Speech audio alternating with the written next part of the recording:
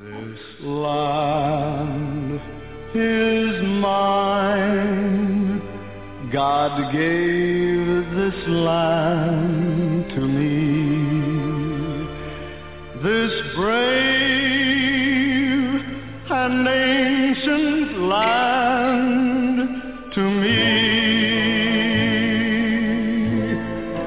And when the morning sun reveals her hills and plains, then I see a land where children can run free. So take my hand and walk this land with me, and walk this lovely land with me.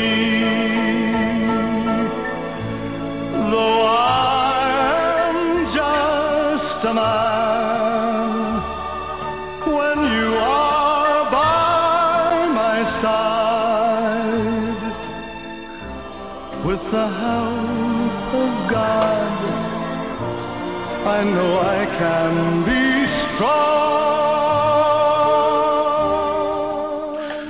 Well, good evening and welcome to Yada Yahowah Radio. My pleasure to be with you. I'm told that we are reaching out to those in South Africa tonight.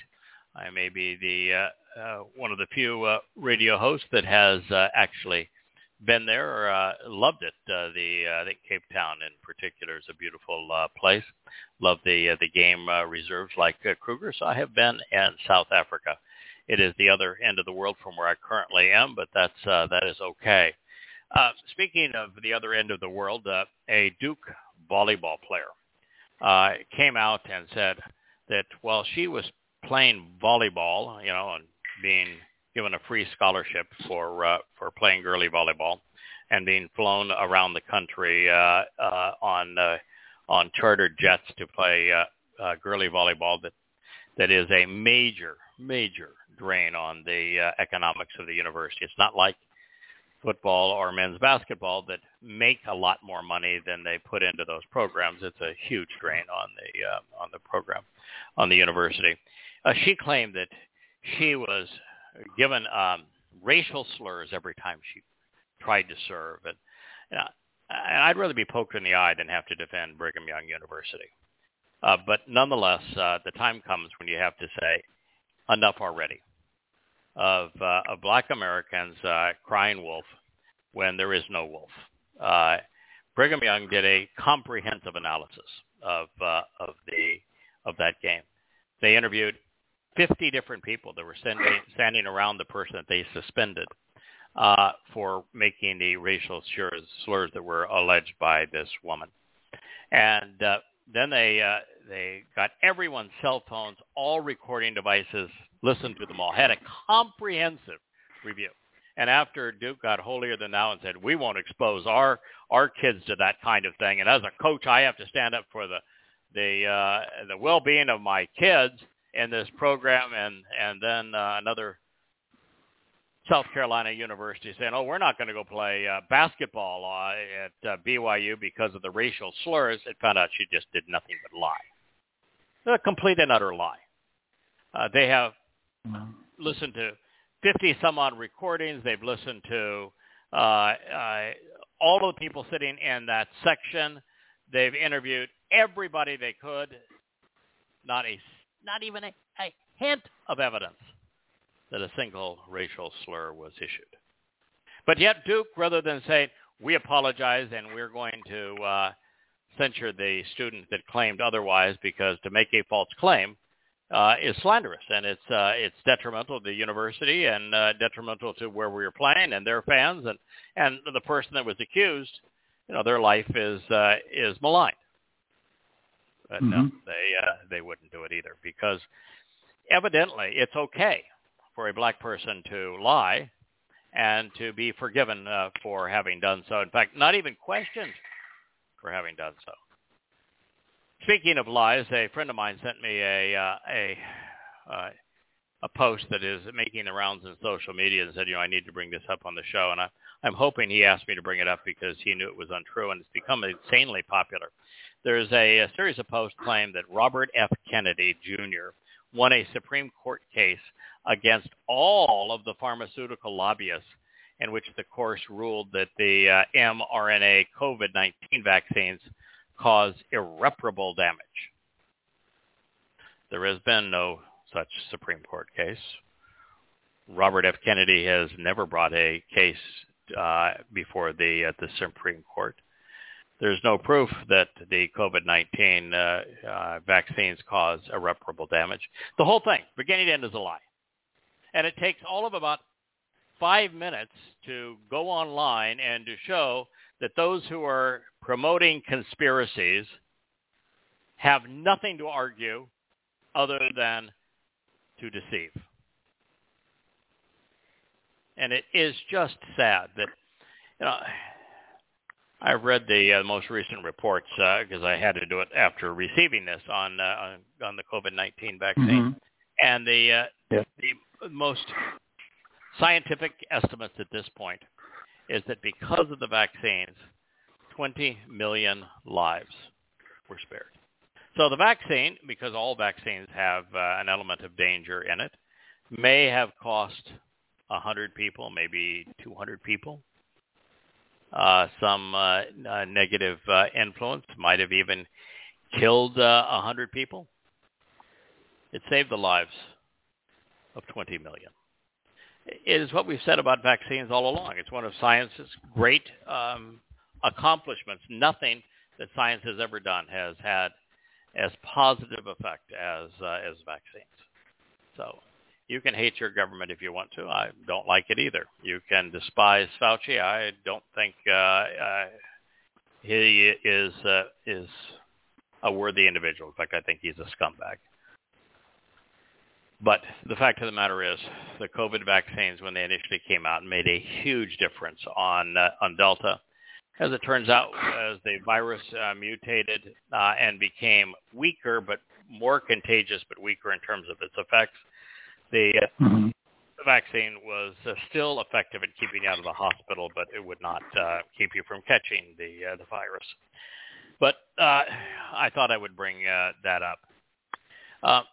Speaking of another conspiracy, we have done a number of programs on Pope Pius XII, one of the scummiest of all Roman Catholic popes, and that's saying a lot. He was Hitler's pope. He's the fellow that actually negotiated the deal before he became pope with Adolf Hitler that enabled Hitler to become to be empowered. If he had not negotiated away the political influence of the Roman Catholic Party in Germany and told Hitler, we'll strike a deal. The religious lives of these people are our sole domain. The political lives of these people are your sole domain. We will, all votes will be for you. Our political support will be with you. We'll say nothing about your anti-Semitism. We'll stand down on all these issues. It is the negotiation that enabled Hitler to be empowered. And then right in the view of the Vatican, the Pope sent thousands of Jews to concentration camps, of which only about 5% returned, the other 90%. What they have found now in the Vatican Library is letter after letter, note after note, ruling after ruling that shows that Pope Pius was a raging anti-Semite and that the popes before him were raging anti-Semites and that they justified the killing of Jews. In fact, his argument against this, when it was finally brought up and he couldn't flee it anymore, is he said, it really wasn't in the Germans' interest to take these Jews and to take them to the concentration camps to kill them because we had them well under control. They had no rights here, and they were subjugated to live in the worst possible conditions. So I just want you to know, if you're a Roman Catholic, shame on you, with the most detrimental influence on humanity of any institution ever. And Pope Pius was amongst the scummiest of a bad group of popes. I'd also like to remind you that that those who think that the invasion of the Ukraine was because Putin's a bad guy, that you are naive. The invasion of the Ukraine is strictly because Biden and Obama before him and the Republicans in the Senate and Congress are bad men, and they specifically planned this war. But Putin does have some advice for the Europeans who have decided to sanction him so that he is no longer able to send them gas, that his advice is, I would encourage you to buy sweaters. That said, I would like to turn to Bamidbar, Numbers 14. 23 is the last, and 24 are the last statements that we analyzed in our program a week ago. This is the conclusion of the first chapter of the 8th volume of Yada Yahowah. I think it's one chapter away from receiving its final edits. We're having a little trouble getting the last chapter, the final edits to me. Hopefully we'll get them in the next few days, and we'll get that chapter posted. But the book is now, in fact, I can see it here on yadayah.com. David has been kind enough, even though we don't have the final chapter of it done. The book is called Separation. It is now posted on yadayah.com, and you can look at the first chapter, which is Kaleb, Totally Judgmental, Man's Best Friend. That is the first chapter, and that is where we are bringing this program. For those who are going to go to the Yada Yah site and bring up Kaleb, Totally Judgmental, and read along with us, I would tell you that our approach to Yahweh's testimony has changed over the years. His testimony has not. Our approach to it has, or my approach to it has. I've done this now for, I guess, better part of 15 years, various radio shows, and this one on the beginning of the Shabbat. And in the past, I would always read the translation, as is appropriate, and then all of my commentary would be extemporaneous. And mostly I shared things that weren't in the chapter, things that was inspired to share about what we were reading, contemporaneous with the program. And that was really my favorite. I love to talk about Yahweh's words that way and to share what comes to mind as we're doing this. Mm-hmm.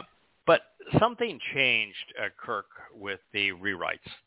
And the two things that changed was that as we went back through all this material, we found that there wasn't an occasional reference to what we were doing, but it was ubiquitous.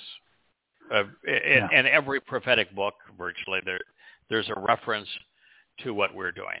And God is bringing it to his people's attention because he wants to call them home. He wants them to become part of his family. He wants them to leave Judaism and to leave politics and to listen to him and accept the terms and conditions of his covenant and come home, because there isn't much time left. He is returning in year 6,000 Yah, which is not based on Maimonides' ridiculous calendar that's essentially baseless.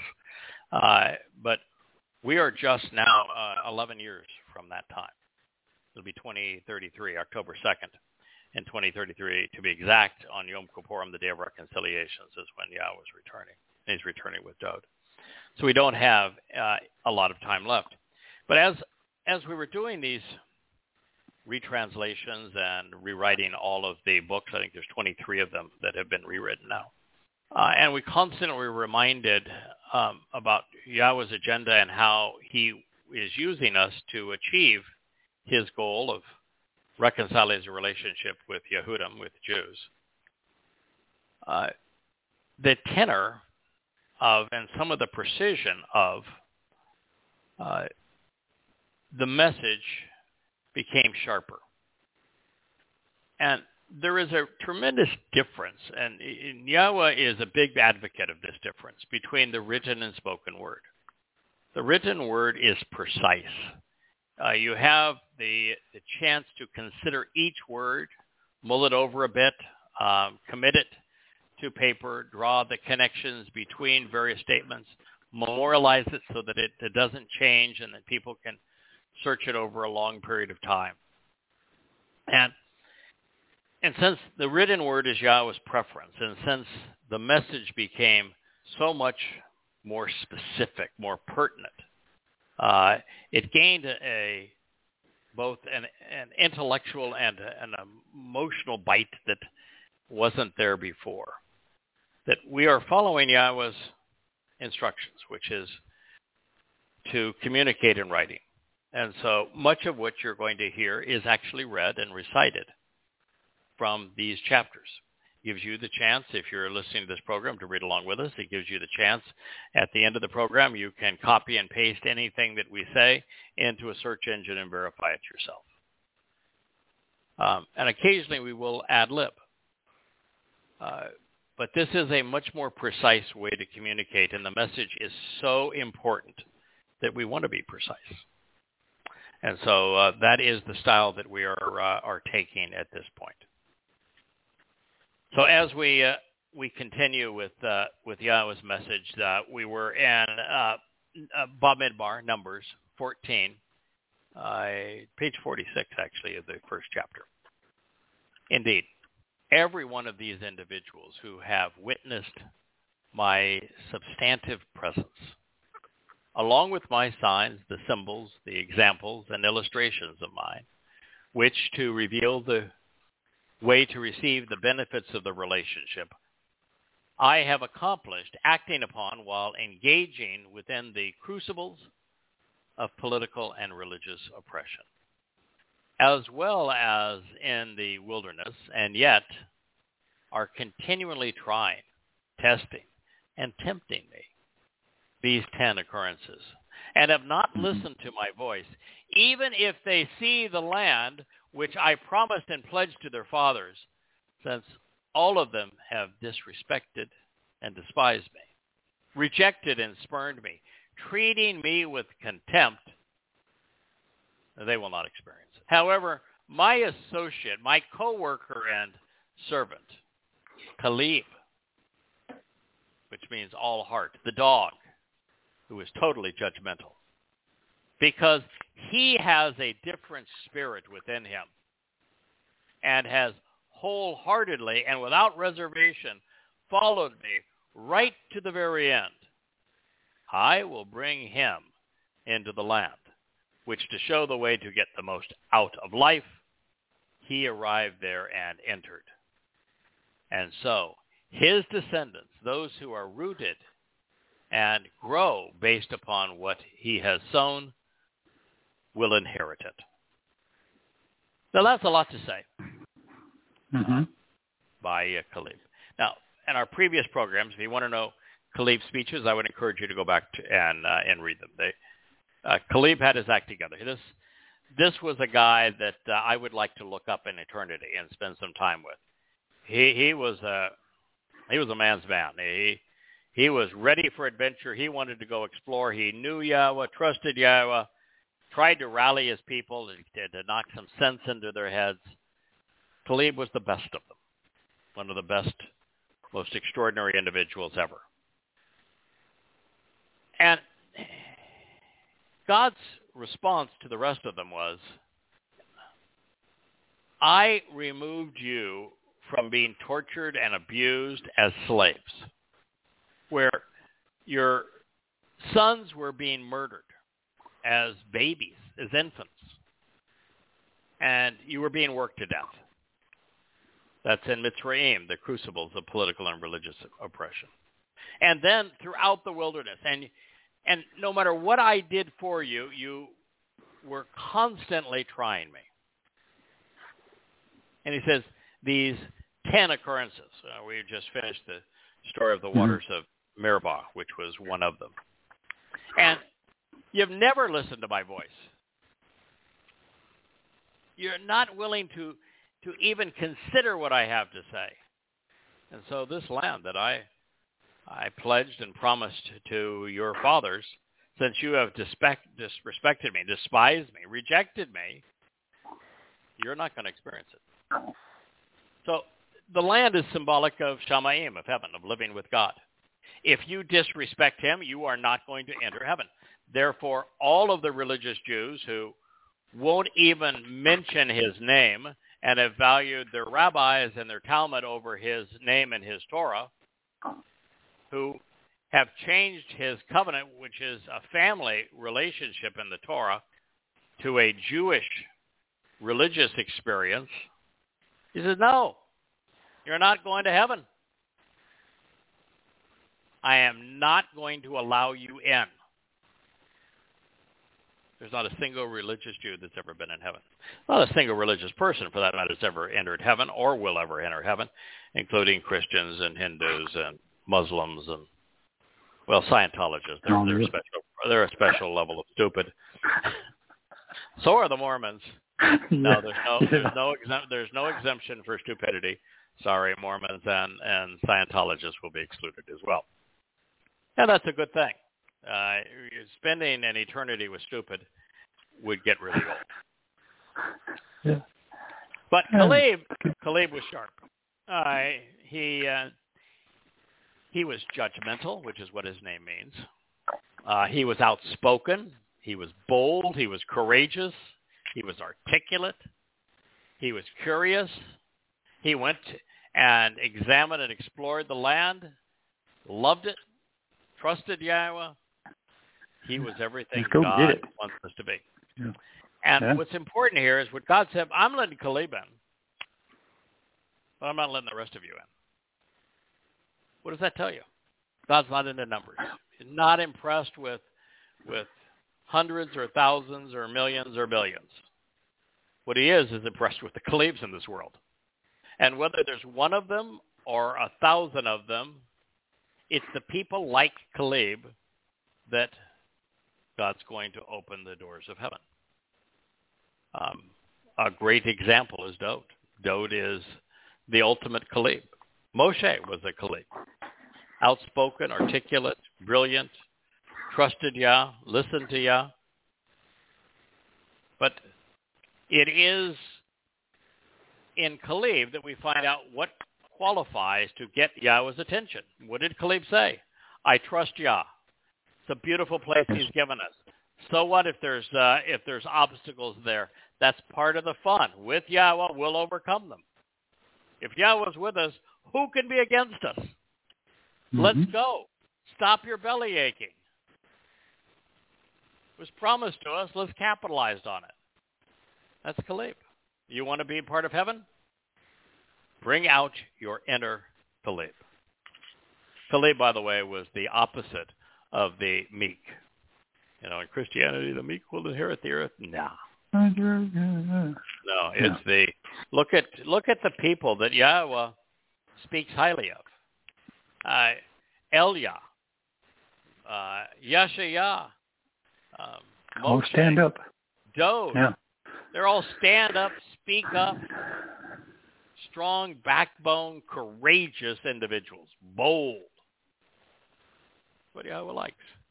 Look at the woman that Yahweh says, she's the mother of Yisrael. She's a prophet. She's a judge. I'm going to empower victory because of this woman's courage. Deborah. Yah likes courage, whether it be in men or women. So Yahweh has explained the consequence of mankind's greatest foes. They are religion and politics. The only human institutions to infect and plague everyone, entire society. God was not chastising individual sin like coveting one's neighbor's ass, telling a fib, stealing someone's lamb, or threatening to bury Moshe as they were in a pile of stones. To the exclusion of only 4 people out of hundreds of thousands, they were all complicit. And the target of their delusion was singular. They were belly aching and testing and trying God. That's the nature of Judaism, even today. As such, not only were the Israelites establishing the basis of their religion and recognizing their shared ethnicity, we are reading about the emergence of the religion of Judaism. Now, this assessment is irrefutable, especially in this context and based upon their repeated and unequivocal declarations. The rabbis even concur, claiming that their religious arguments of their oral law, which would become the Babylonian Talmud, was all composed at this time and place. Now, that's a lie, but since they claim it, they can't disclaim that this is the time Judaism was born, and therefore they can't disclaim that Yahweh was condemning their religion.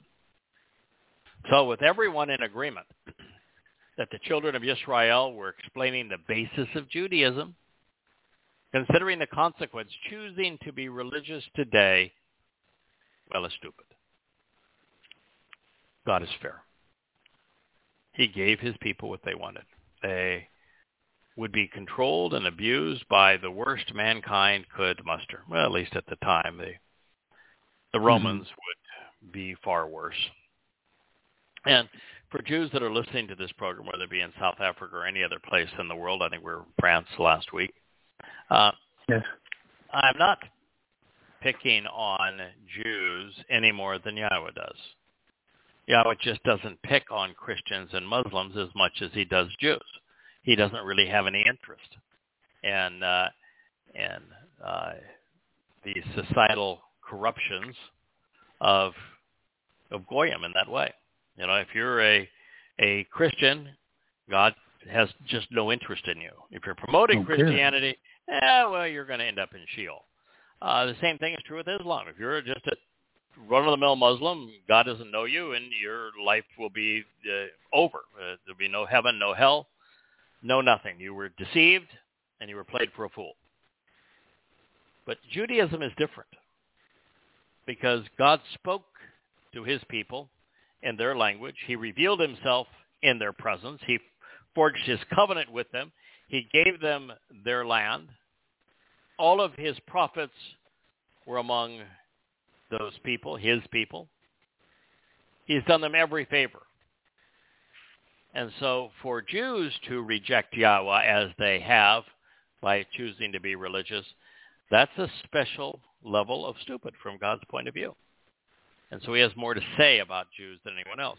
Now, again, that said, I'm now translating Daniel 7 and commenting on why Yahweh called out the four beasts to condemn. The first beast, of course, is Babylon. The second beast is Media Persia, mostly Persia. The third beast is Greece. The fourth beast is Rome.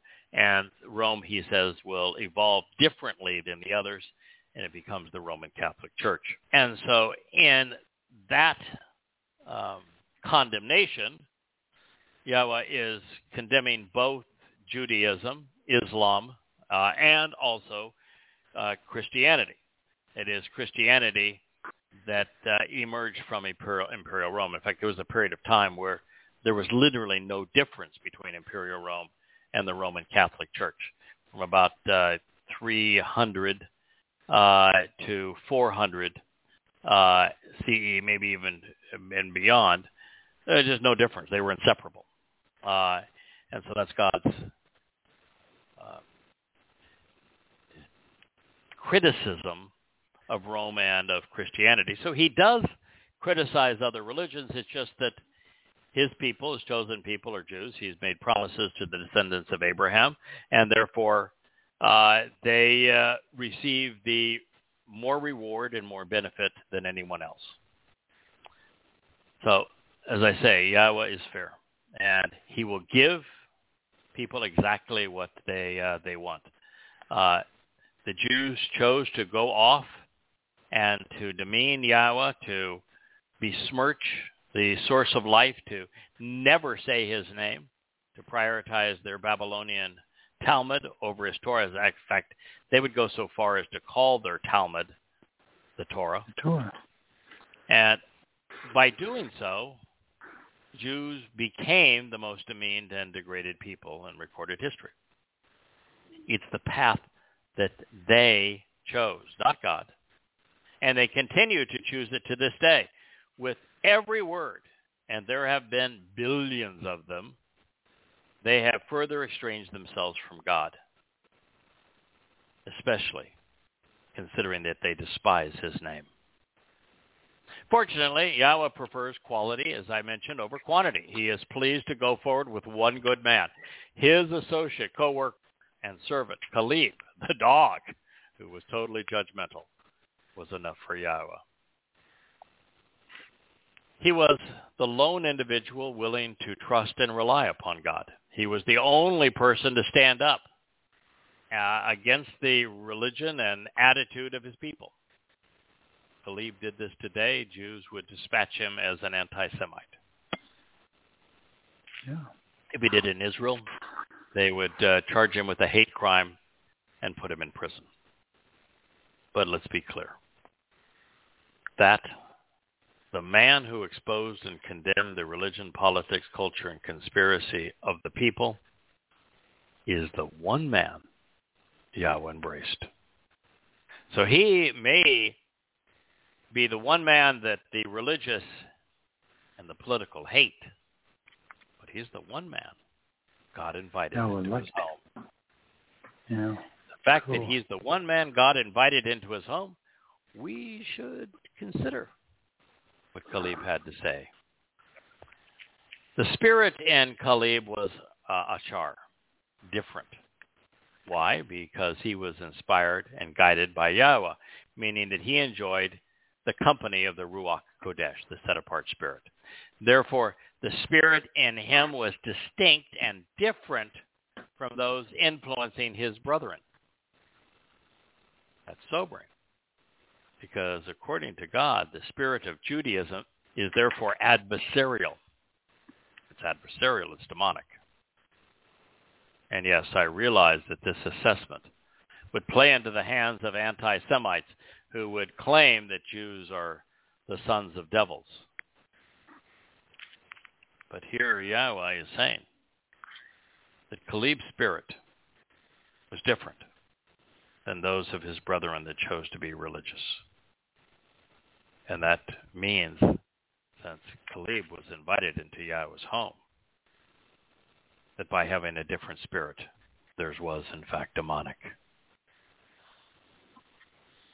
Kaleb, the always judgmental, may represent what we have striven to become.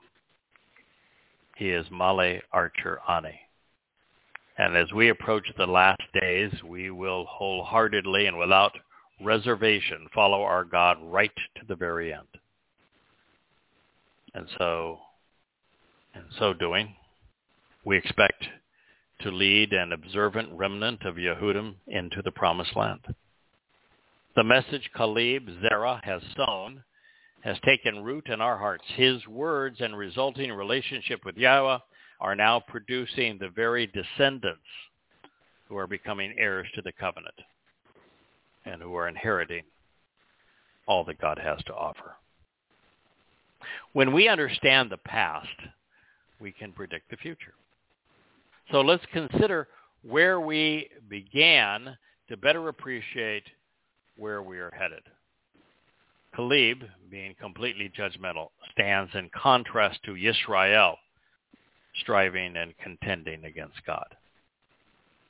So before I share what is in Mizmowr 81:6, beginning at 81:6 through the end as a conclusion, which was set up to be an introduction to Hosea 1, which is where we're going to go with the next chapter. And Hosea is probably the single most indicting and pertinent book ever written for Yehudim. I do bring bittersweet news, is that Kirk, my co-host here, suffered the passing of his wife, Terry. For those of you who have been part of our program for a long time, you know that Terry listened to a program that I did more than a decade ago on one of the thousands of interviews. Yeah, 15 years. Yeah. 15 years ago, and invited Kirk to listen, and they began to read the books and have been covenant ever since. That Terry came down with a horrible form of cancer several years ago, and the treatments for it made it worse, and has been gradually fading away. And with Kirk holding her hand this week, she passed away. So we sympathize with you, Kirk, and I enjoyed getting to know Terry. When in trouble, in the midst of very unfavorable circumstances and adversity, you called out, and I rescued and withdrew you. I responded and answered you within a veiled covering and within a thunderous spoken declaration. You is Yisrael, the children of Yisrael, Jews, all 12 tribes. The speaker here, I, the one doing the rescuing, the one doing the withdrawing, the one providing the answer, is Yahweh. So when in trouble, in the midst of a very unfavorable circumstance and adversary, the adversity was being slaves in the crucibles of human oppression. They finally called out and said they needed God to intervene, and God said, I rescued and I withdrew you. I responded and I answered you. And God is clear. Then a veiled covering within that cloud, a pillar cloud during the day, and this pillar of light during the night. And he spoke to them with a strong and clear voice. Thereafter, I discovered your nature. And I assessed your merit, becoming appraised about who you really are, especially at the waters of Meribah, contentious, complaining. Mizmowr 81:6. None of us are perfect. God discovering our nature when we're imperfect may make some people feel uncomfortable. It doesn't make me feel uncomfortable because God has a plan to make me look perfect in his eyes, and anyone that's part of the covenant, he wraps us within the light of his set-apart spirit. And so God only knows the best of who we are. But if you're not part of the covenant and you're not receptive to the set-apart spirit, then God sees you as you really are, and God sees the religious Jews as he saw the children of Yisrael belly-aching, their contentious complaining at Meribah. He says, pause now and reflect on this and hold this in the balance and consider what is required and what has been rejected. Listen, my people, because I want to testify and to restore and to sustain you, helping you by bearing witness to and through you. That's the thing that God says so often, over and over again. Listen to me. You know, the religious want to pray. What in the hell do you think you're going to talk to God about? What are you praying for? Truly. What is the purpose of it? Stop yabbering. Shut up. Listen to God instead. God, never once say, pray to me. I want to hear your complaints. Never once. God is not so insecure that he says, pray to me. I want to hear you tell me I'm wonderful. Good grief, no. Never. God doesn't want to hear your laundry list of wants and desires. Not interested. But it's a really good idea to listen to him.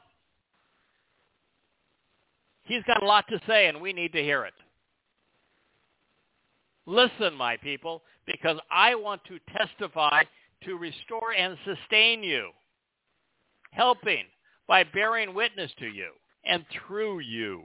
Yisrael, if only you would listen to me, there would not exist among you a strange, foreign, illegitimate, or different God.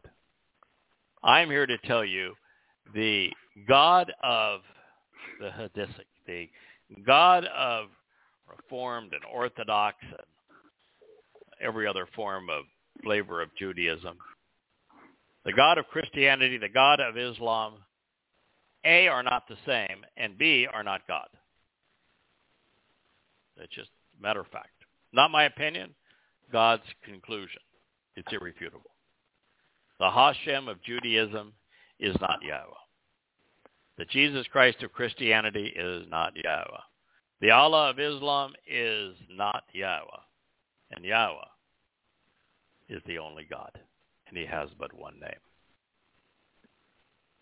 But it's because his people have not listened to him that strange and foreign, illegitimate and different gods exist in your midst.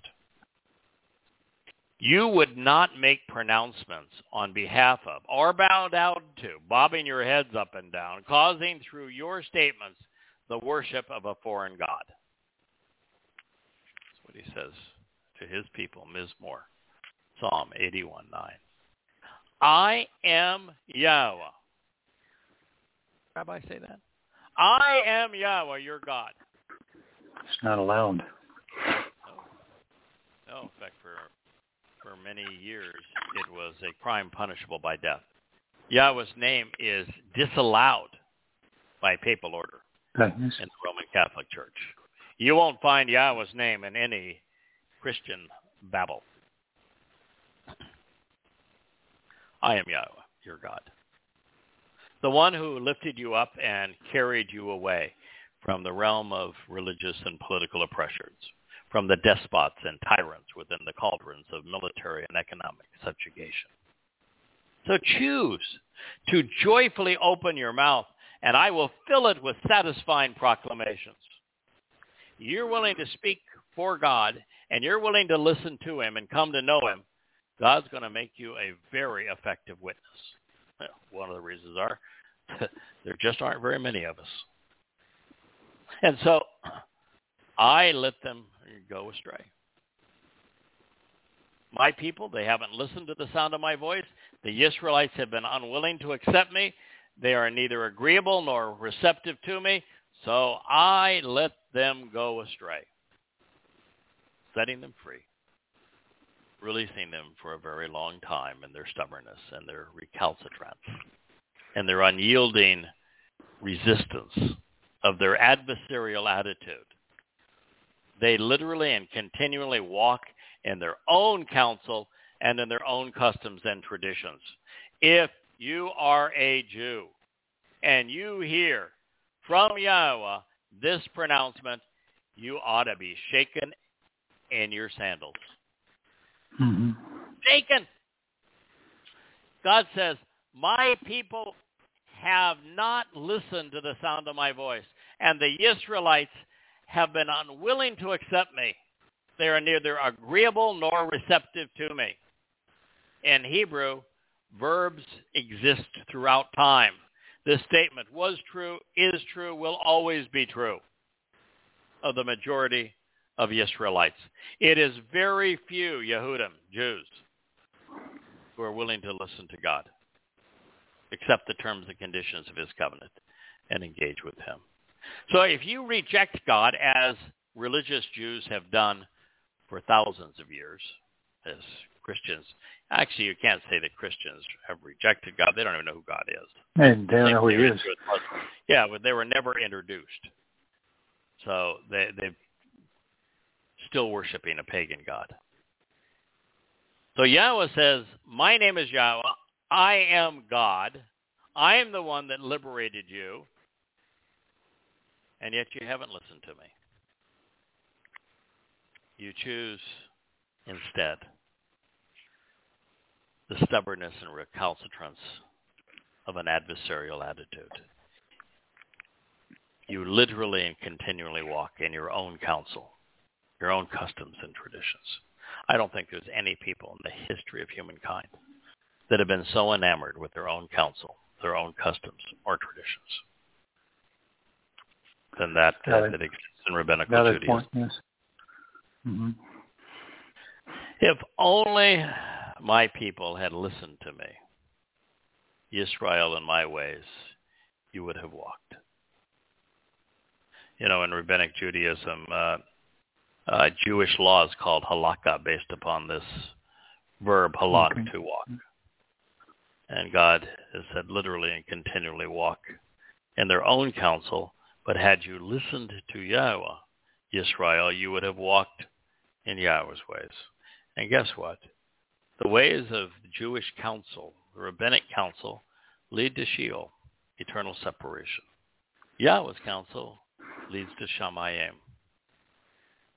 heaven, and an eternity with God. Then I would have consistently subdued their insignificant adversaries and trifling enemies, habitually turning my hand against their troubles and foes. In Volume 9 of Yada Yahowah, I'm currently in the third chapter of the rewrite. And the first 3 chapters are principally about Rome. And I tell the whole history of Rome, from its fanciful and mythical beginning to its demise. And when you hear God say that the most anti-Semitic, the most vicious, the most deadly empire in human history, the Imperial Rome, followed by its stepdaughter, the Roman Catholic Church, that I would have subdued their insignificant adversaries.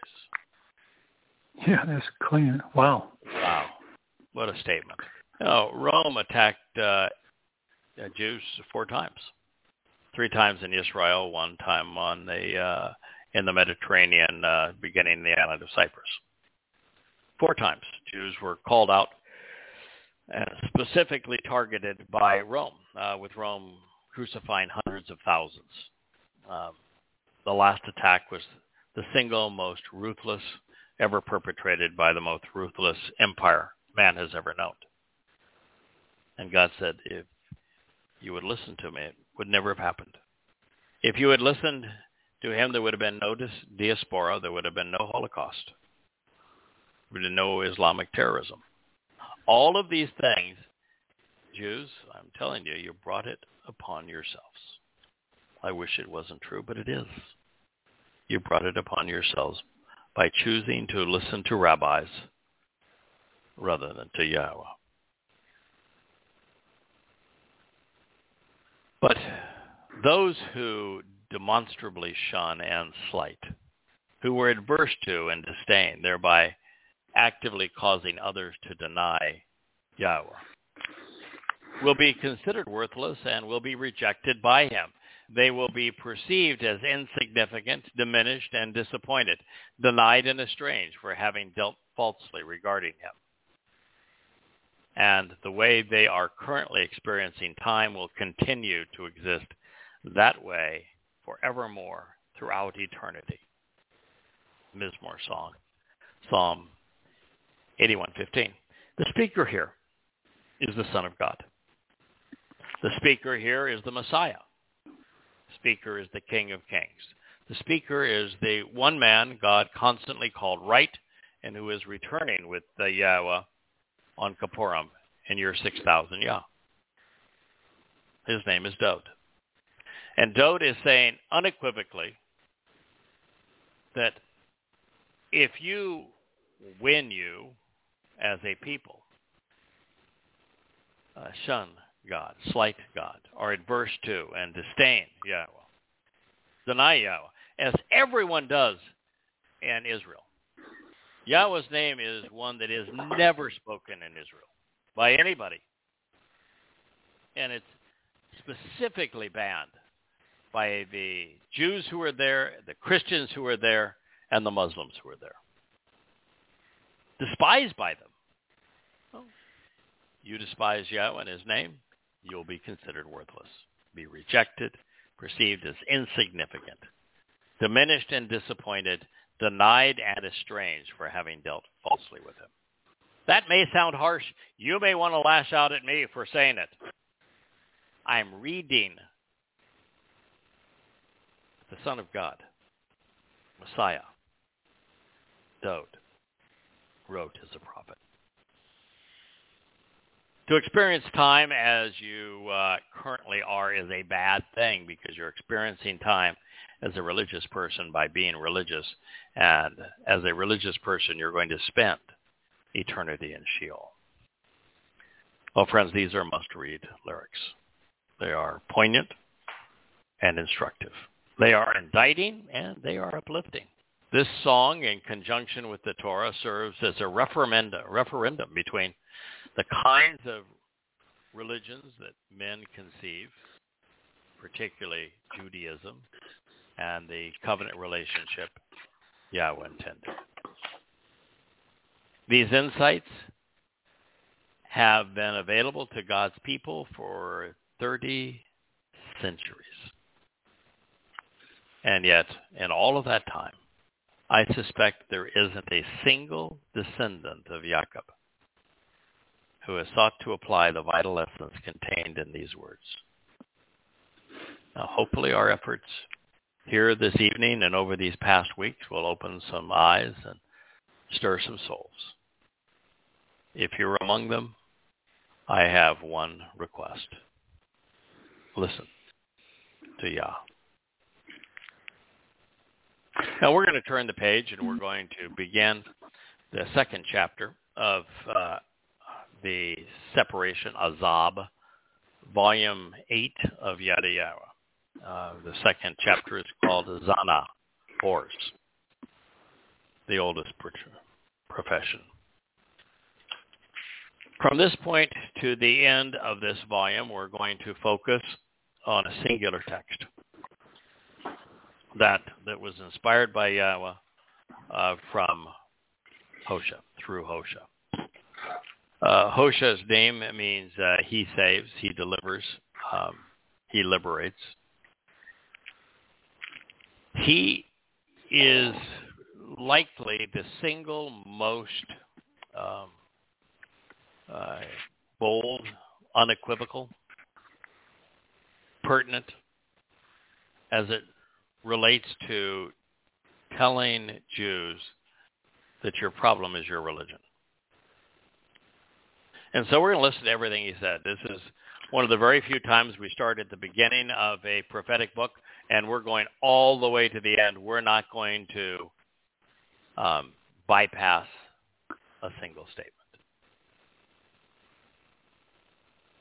So on behalf of Zanah, the whores, engaged in the oldest profession, we know that as a result of Solomon's willingness to become religious, to accommodate his collection of concubines and wives, the United Kingdom of Israel broke apart. And that was the reason. The reason was that as Solomon went from being a wise man listening to God, and he collected wives and concubines and started trying to appease them, he invited all manner of religions into Israel, and the nation broke apart, separated from God. Awash in the spirit of Baal, the Lord, the 10 tribes were ultimately ravaged by the Assyrians, and they were enslaved all over again. All the while, the southern kingdom, Judah, was on the cusp of calamity. Their rendezvous with mankind's most ruinous empires, Babylon, Greece, and Imperial Rome, even the Holy Roman Empire and the Roman Catholic Church, the Ottoman Muslims, and the residue of what the Romans left behind in Europe would come to fruition in due time.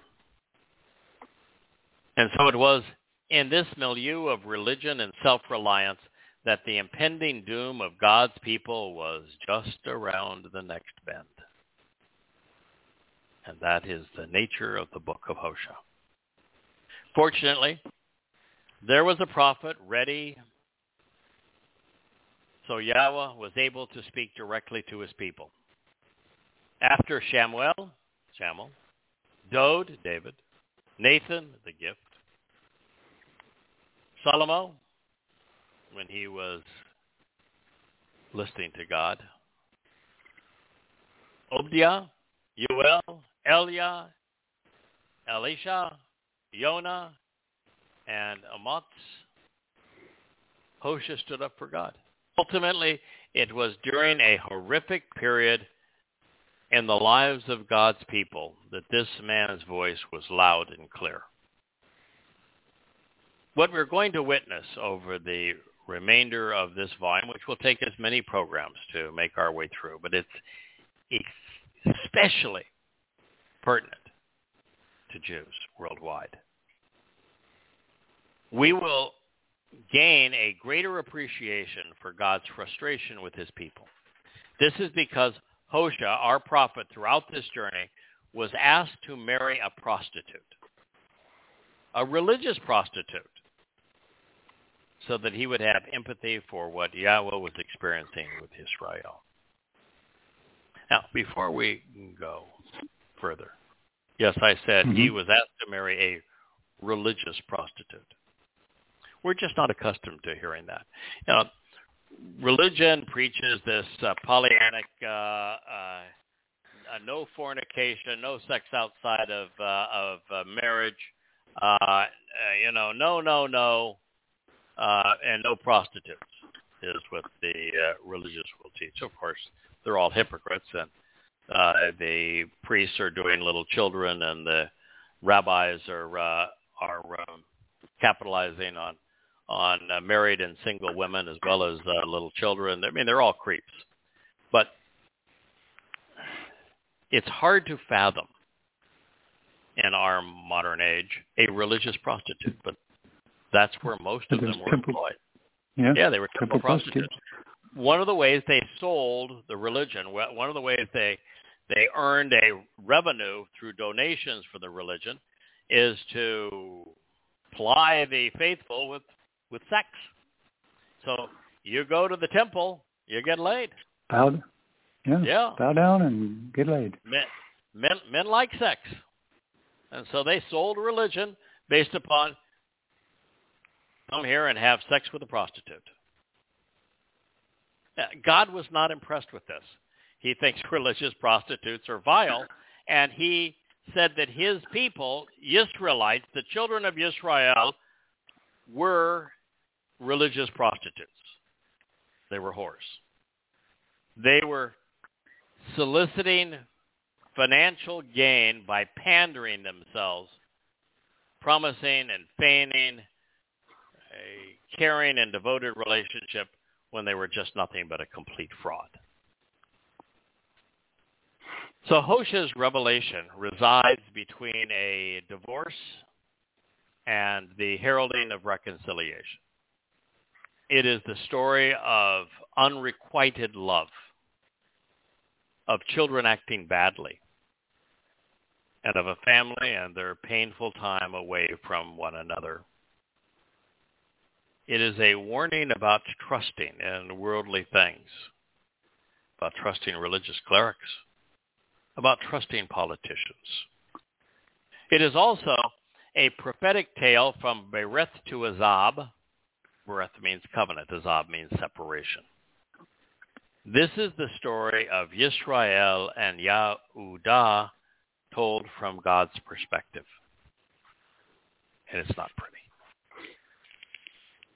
Well, we're in the second chapter now of what is the 8th volume of Yada Yahowah, the 23rd overall, which has been retranslated and rewritten over these past 2 or 3 years. What follows is based upon my initial attempt to translate the Word of God. After discovering that English Bibles were inaccurate when trying to comprehend the message that set all of this into motion, 2 Samuel 7. And while exposing and condemning Islam per Yahweh's request, a friend shared his interpretation of what Hosea had revealed. And he asked me to comment on his analysis, to me rewriting what he had written. And while I was ill-prepared some 21 years ago, I knew enough to recognize that his interpretations were based upon inaccurate renderings of the Hebrew text. And rather than simply telling him so, I tried my hand at translating, beginning with these revelations in Hosea. And I have been sharing them ever since, hoping that we would all learn something in the process. Therefore, while Azab, Going Astray, is now the 23rd volume to be added to the bookshelf at yadayah.com, this is where it all began. Although, to be fair, since this is the 8th rewrite of what Hosea conveyed to his people, there may not be a whole lot of resemblance to the original text. Hosea, whose name is a contraction of Hu, he, referring to Yahweh, and Yasha, which means liberated, delivers, frees, keeps safe, and saves, has a lot to say in his opening salvo. The word, the message, statement, accounts, and communication of Yahweh came to exist for the benefit of the relationship with Hosea.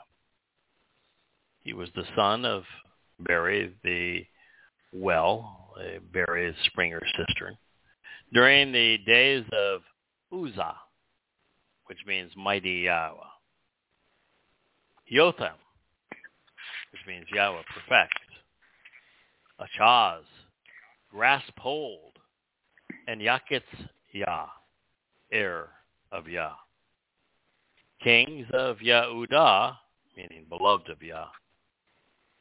And during the days of Jeroboam, contentious family. The son of Joash, Yahweh's flame, king of Yisrael. Yisrael can either be those who contend and struggle with God or those who engage and endure with the Almighty. We think of God as light and have witnessed him appearing as fire, and yet he is available to us through his words. The Debar of God is his most effective way of revealing himself to us. It's also the best way to teach and guide his people so that we come to know him.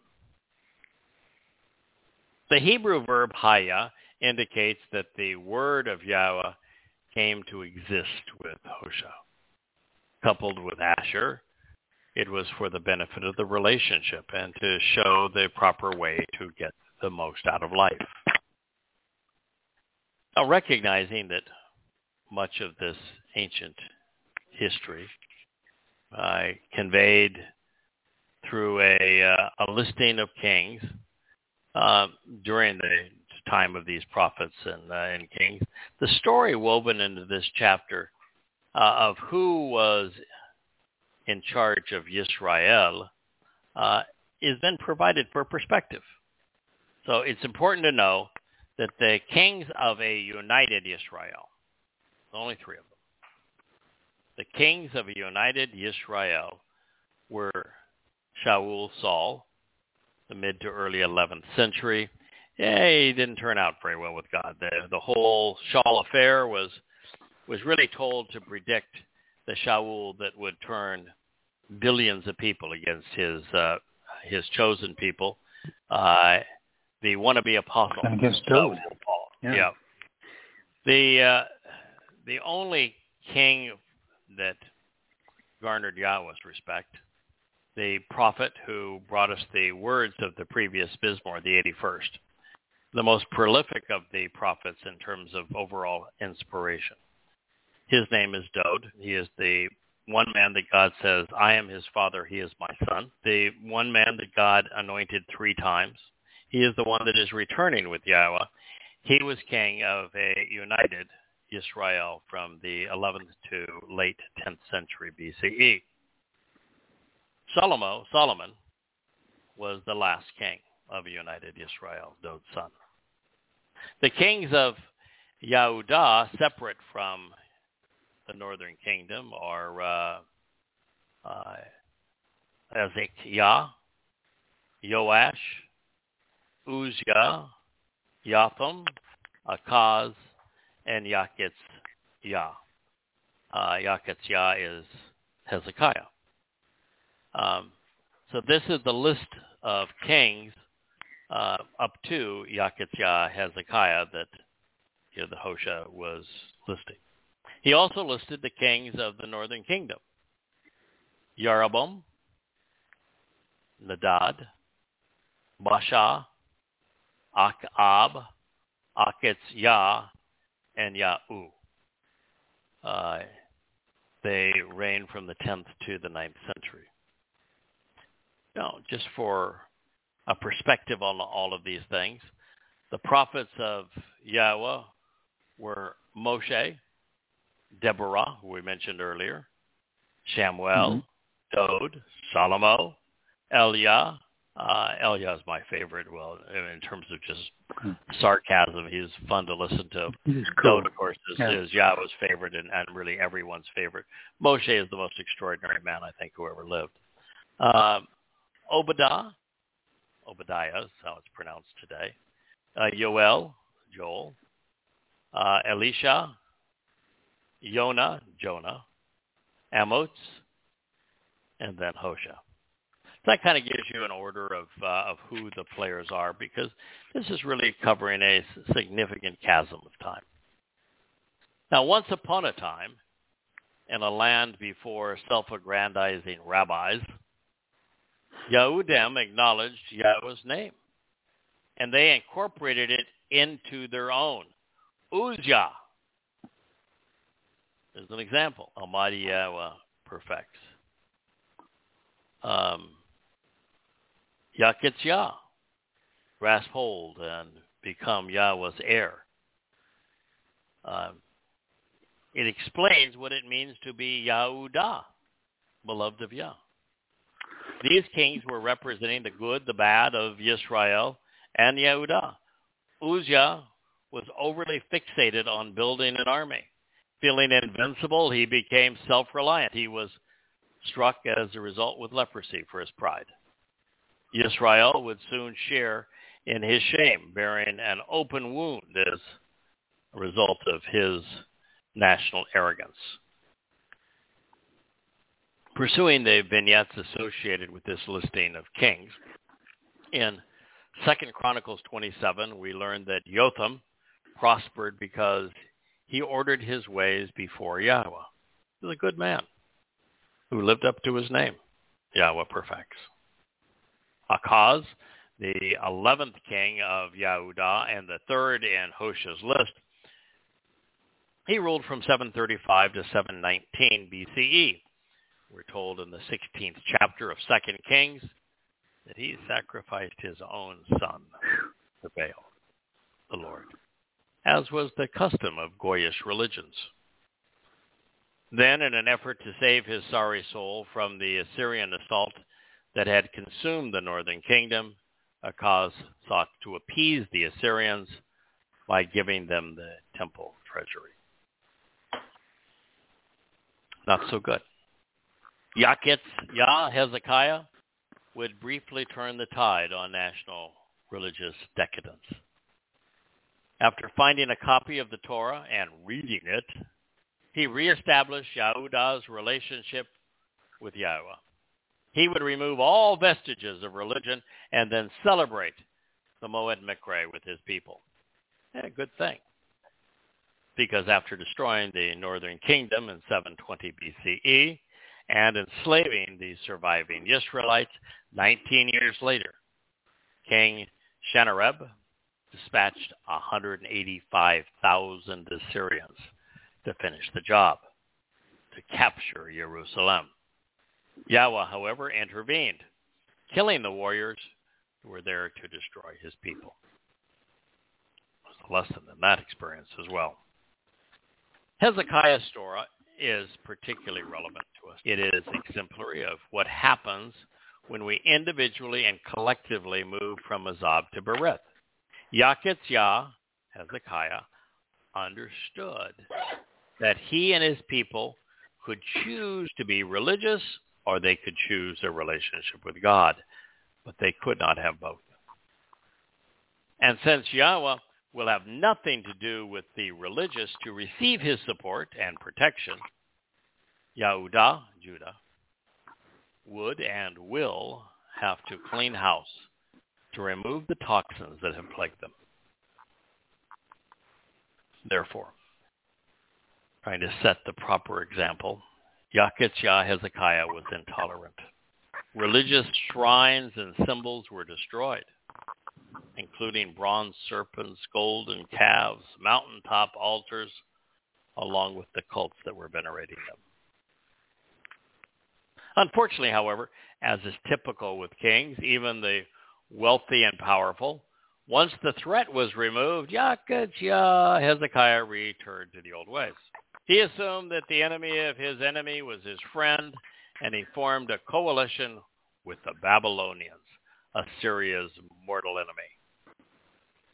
It was not unlike America aligning itself with Stalin to weaken the Nazis, equipping Mao to fight the Japanese, or partnering with Saddam Hussein to torment the Iranians. Undaunted by the bankrupt strategy, the U.S. would arm the Taliban and al-Qaeda to fight a proxy war against the Soviets.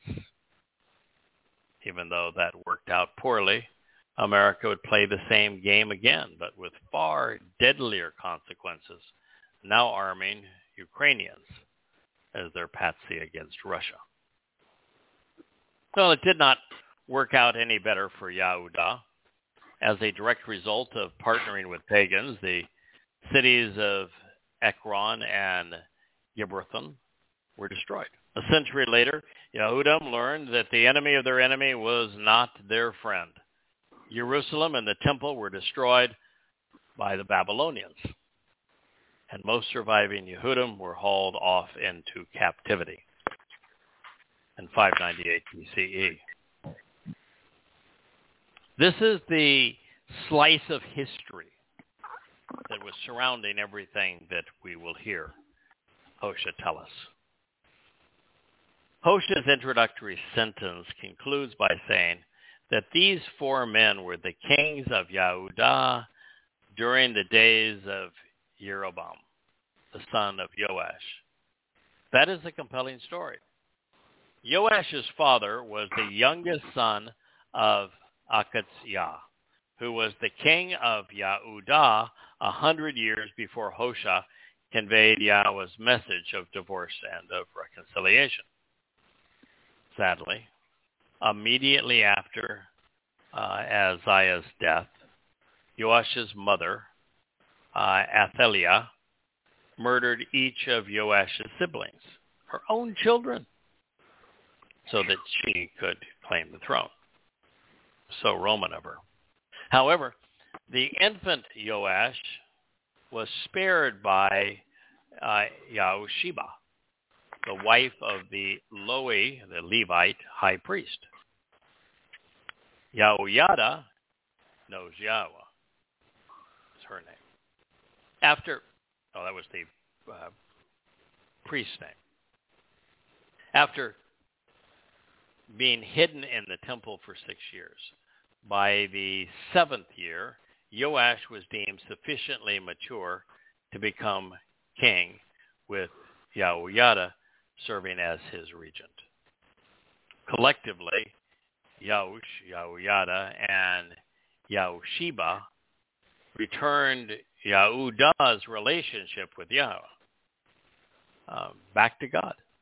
In the process, they removed the Baal, the Lord cult, that had metastasized within Judah. Having taken out the garbage, Joash and his saviors would go on to repair the house of God.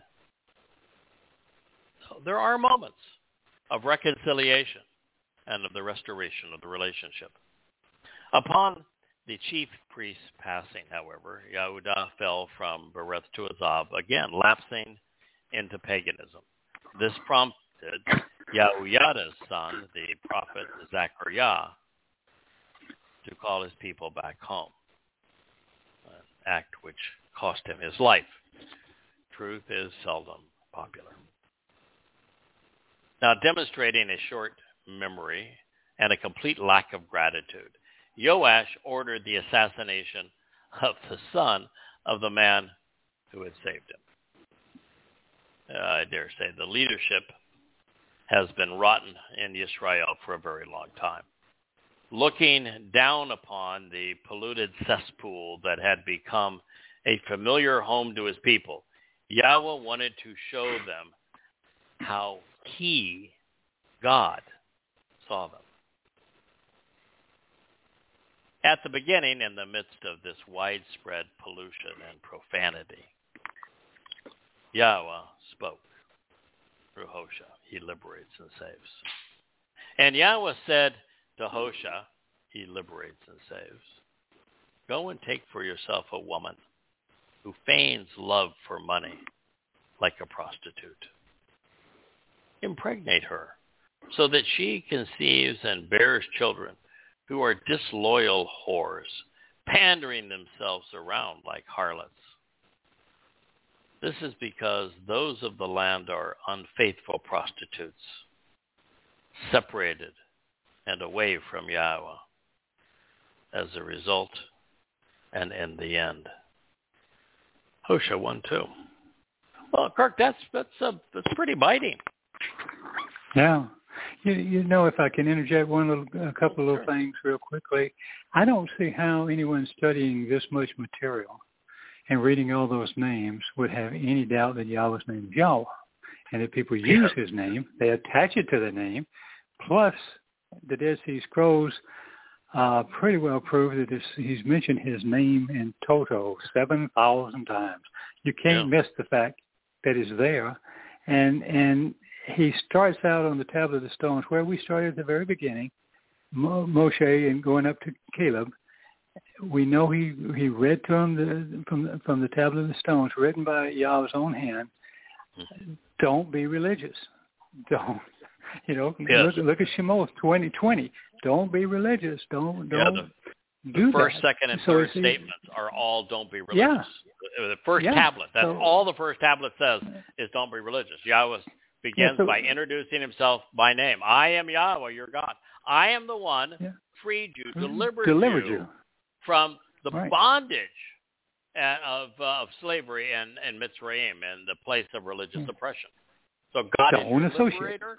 He is your Savior. His name is Yahweh. And then he says, you won't exist with any other gods in my presence. No, and rightfully so. And that's exactly what happened. And then on the second statement, it says, don't associate with religion. Don't associate with religious imagery. Don't associate with religious text. Don't bow down and be religious. Don't pray like you're religious. Don't do anything that smacks of religion. And then he says, fathers corrupt their sons to the third and fourth generation. What, by being religious? He says, but thousands, which is 1 in a billion, and 1 in a million, it's thousands, 1 in a million, billions is 1 in a million. Billion, will receive my mercy by closely examining and carefully considering the terms and conditions of my covenant. You mean Shema? Yep. And then the third statement is that do not, under any circumstance, deceive anyone regarding my name. Do not belittle my name. Do not negate my name. Do not lie regarding my name. And my name is Yahweh. Do not take the name of Yahweh in a way that in any way diminishes its significance. What is the essence of rabbinical Judaism? Yahweh's name shall never be spoken. That's the third statement. And they call others anti-Semitic. I'm not going to forgive anyone who does this. Yeah. So now God says,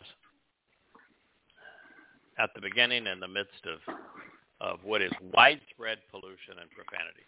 What is the single most popular thing among Jews? Religion. Politics. Religion has always been the single most popular thing among Jews. The second most popular thing is politics. Most Jews today politically are extreme because they're progressives, they're liberals, which is the most extreme acceptance and application of politics, which God despises. The only thing he hates more than politics and liberal politics is religion, and particularly Judaism. So to say that this is widespread pollution and profanity, perverse corruptions that are common, from chalals to pollute and profane to desecrate by making popular and common. The thing that is the single most common and popular entity in the world now and then is religion. The second most is politics. And God's saying if you are associated with that which is popular, then from his point of view, you're profane and polluted. Yeah, stay away. So at the beginning and in the midst of this widespread pollution and profanity, Yahowah, Y-H-W-H. First letter is easy to pronounce. It's pronounced like the consonant vowel in English, the yes, for example. Yah. The ah sound is from the hey. The hey is a vowel. It is almost always pronounced ah. So it is Yah. The wah is how you get the O sound in Shalom. It is how you get the O sound in Torah. It's from a wah. It's the wah that provides the O sound in Elohah, God. There are hundreds and hundreds of Hebrew words that have a wah in the middle of them, and they are pronounced as the O sound. And the concluding sound is that other hey, so it's ah. Yahweh's name is easy to pronounce. You can use his Torah as the instruction. You can use the verb that God said explains his name when he introduced his name to Moshe as instructive. Hayah is hey, yod, hey. So that is the Yah sound as well as the Ah sound. All you need then is the O sound from the Wah, and it's given to you in Torah. One disputes that Torah is pronounced Torah, and the O sound in Torah is from a Wah, or that Shalom is pronounced with an O, and that O is also from a Wah. This is not difficult to know this. So Yahweh spoke through Hosea, he liberated. God spoke on occasion directly to his people. He has spoken through Malach messengers to his people. He has spoken to his people through prophets. He spoke once to his people in a general assembly as they were coming out of Yisrael, and they said, no, that scares us to death. Don't do that anymore. And so Yah is content to find someone and to speak through them. It's what he wishes to do. And it really is an effective way of communicating, because by speaking through a person, that individual can flavor the message in a way that resonates with the audience. And God is so much smarter than we are, that by filtering it through someone like Hosea or us, in this case, we're not prophets, we're simply messengers, but by filtering it through us, we are effectively dumbing it down so that everybody can understand. For people like me. That's not our intent. It's okay. It's the best we can do. But when you listen, for example, to Devarim, the last book of the Torah, Devarim is almost exclusively Moshe's speeches and conversations where he is interpreting what he has learned from Yahweh. There's an enormous benefit of having God's truth filtered through an individual like Moshe. Dode is the best example. All of the Mizmowr, most of the Mashal, are Dode speaking the inspired words that Yahweh has conveyed through him, but his personality comes through, his attitude comes through. What he knows helps to shape what we hear, which makes it much more real for us. It can resonate with us. We're able to interpret it better. And so in this particular time, Yahweh chose Hosea. And so he's saying, Hosea, I really want to drive this point home. First of all, I want you to identify with the frustrations I'm experiencing. My people are acting like whores. I would like you to please marry a whore. Find a religious whore and have whorish children through her, and you're going to know what I'm experiencing with Israel. My people are acting like the religious whore I'm asking you to marry. And yeah, I know what I'm asking you to do is a lot, but if you do this, you're going to, through that experience, we're going to be able to reach a lot of Jews in the end. That ultimately your story and experience is going to resonate with them. That we're going to understand the reasons that I asked you to marry a prostitute. And understand God's frustration with his people for acting like whores. And so Yahweh said to Hosea, go and take for yourself a woman who feigns love for money like a prostitute, who is a harlot and whore, who profits by making men feel good. Impregnate her so that she conceives and bears children who are disloyal whores, parading themselves around like harlots. Well, God explains why. Are you listening? This is because those in the land are unfaithful prostitutes, separated and away from Yahweh as a result and in the end. Ouch. All the way to the very end, he's saying, my people are unfaithful prostitutes. There's Zanah, harlots, committing despicable and loathsome acts, doing so for money. They are separated as a result from Yahweh. If you're separated from Yahweh, there is no life after this one unless it's an eternity in hell. If you are separated from Yahweh, the best you can hope for is for your soul to cease to exist upon your death. Because it is only when you recognize Yahweh, accept his name, celebrate his name, understand the 5 conditions of the covenant and accept them, attend his 7 Moed Mikre, appreciative of what he has done for us through them, eternity with Yah. But that's not the nature of his people. But it is the nature of a few, of a remnant, and it is our mission to make certain that the maximum number of Yehudim have the opportunity to know Yahweh, to listen to what he had to say, to understand the conditions of his covenant, to embrace Yahweh and his Bereth. So Kirkwall, Takilah, is typically rendered in the beginning. It seems inappropriate to ignore its root and leave readers shortchanged. Based upon Jalal, we discovered that Yahweh is speaking to Hosea about widespread pollution and pervasive corruption which are manifest in the popular religions of Israel. Jalal addresses that which is common and pervasive and thus profane. There is nothing more common, pervasive, and profane than religion. Second to it would be politics.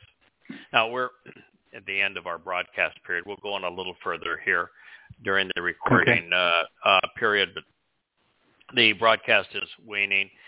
When we do go long, typically, because 99% of the listenership to this program is via the archives. The archives right now, by the way, are beautifully presented on Blog Talk Radio. So if you follow the link, if you go to the YadaYah.com site, now go to YadaYah.com, you'll notice right off the bat that there is absolutely nothing that we're selling. There's no donate to us button. We're not soliciting any money from you. The books are provided on that bookshelf in their entirety for free. You can also buy them as a Kindle version. I think is the actual book in a Kindle is like 35 cents. Meaningless. And then in paperback, you can buy a 600-700 page paperback for $10, $12, and a hardback is upwards of the high teens, which is royalty free. It's strictly the cost to print and to ship the book. So it is something that you should avail yourselves of. Now, there's something other also at the Yada Yah site that I wish I had mentioned during the broadcast period, and I will next week.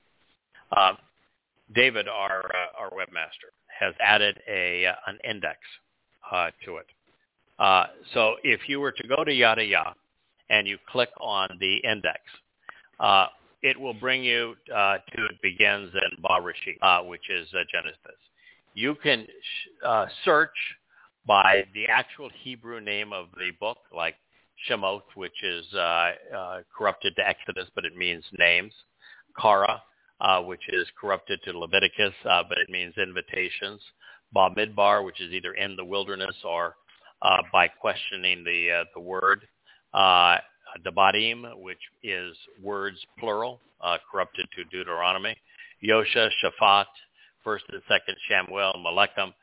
It has all of the books that were conveyed through the Hebrew prophets, and you can search for them by those names. Or if you're more familiar with the corrupted English titles, you can search from Joshua and Judges and 1st and 2nd Kings and Proverbs and Isaiah and Habakkuk as opposed to Chabauk, Zechariah as opposed to Zechariah. So you can also choose to search that way. And if you were to pick one of these books, I just clicked on Zechariah. You can look for any passage, and for example, in Zechariah, 1:1, 1 through 5, 1, 2, and 3, 1, 4. You'll find that many of these passages are conveyed in multiple volumes in multiple different places. The beginning of Zechariah is covered in an amplified form in Yada Yahowah, Volume 6, Chapter 2, begins on page 74. If you click on that, it'll bring it right up to you. And you can read, in the 8th month of the 2nd year of Darius, the word of Yahweh came to exist with Zechariah, the son of Berekah, the son of Edo, the prophet, to say. And click on the next statement you want to read. I just clicked on Yeshaya 1:4, and it reads, "Do not continue to be like your fathers, to whom the former prophets spoke, issuing a summons to them, saying, this is what Yahweh of the vast array of spiritual implements says. Please return and be restored from your improper and immoral, your disgusting and displeasing endeavors." It's all there at a fingertip. You can bypass, for example, the commentary that I have written for your benefit. You can bypass the insights that I've been able to derive from Yahweh's words. You can bypass the analysis I've done of the actual vocabulary that Yahweh is using, his stems, his conjugations, his moods. You can skip all of that and just read the statements themselves and use them to come to know what Yahweh has to say. It's part of the development of the Yada Yah site as a tool to be of benefit to our readers that we have longed for a significant period of time, and the way that it is presented now is really helpful and beautiful. So I'm exceedingly pleased that he has been able to add that. Yeah.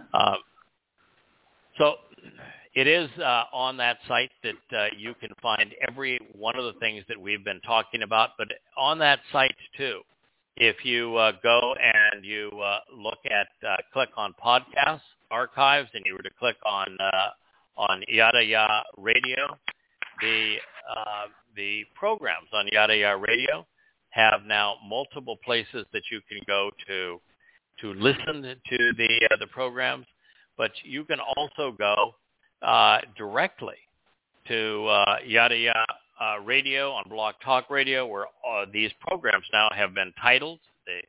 The dates is presented, the topics, the volume that we're speaking from, the subject matter is all there for you to choose which you wish to listen to. It's becoming a richer and richer experience and a more comprehensive site. And I want to thank my wife, Leah, and Jackie, our lead publicist, and David, our webmaster. Dee has worked tirelessly on this as well, particularly in the social media outreach. This is something we have needed and wanted for a long time. And in particular, David, thank you for bringing this to us. Yeah, well done. An effective way.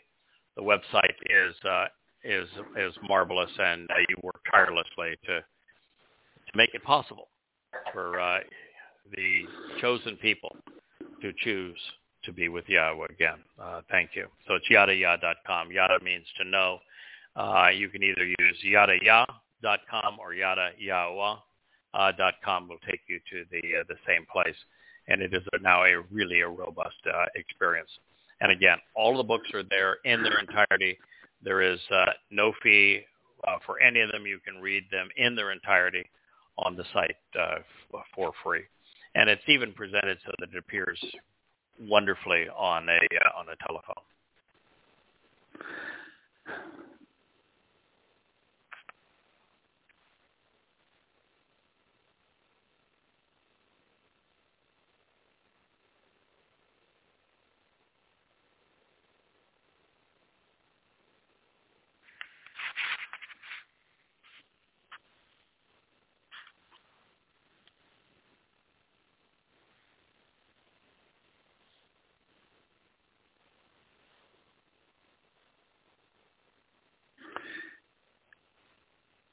Well, I'm not sure what happened. We've been cut off again, but that's a good place to sign off for the night. So we will pick it up next week with Hosea 1:3. So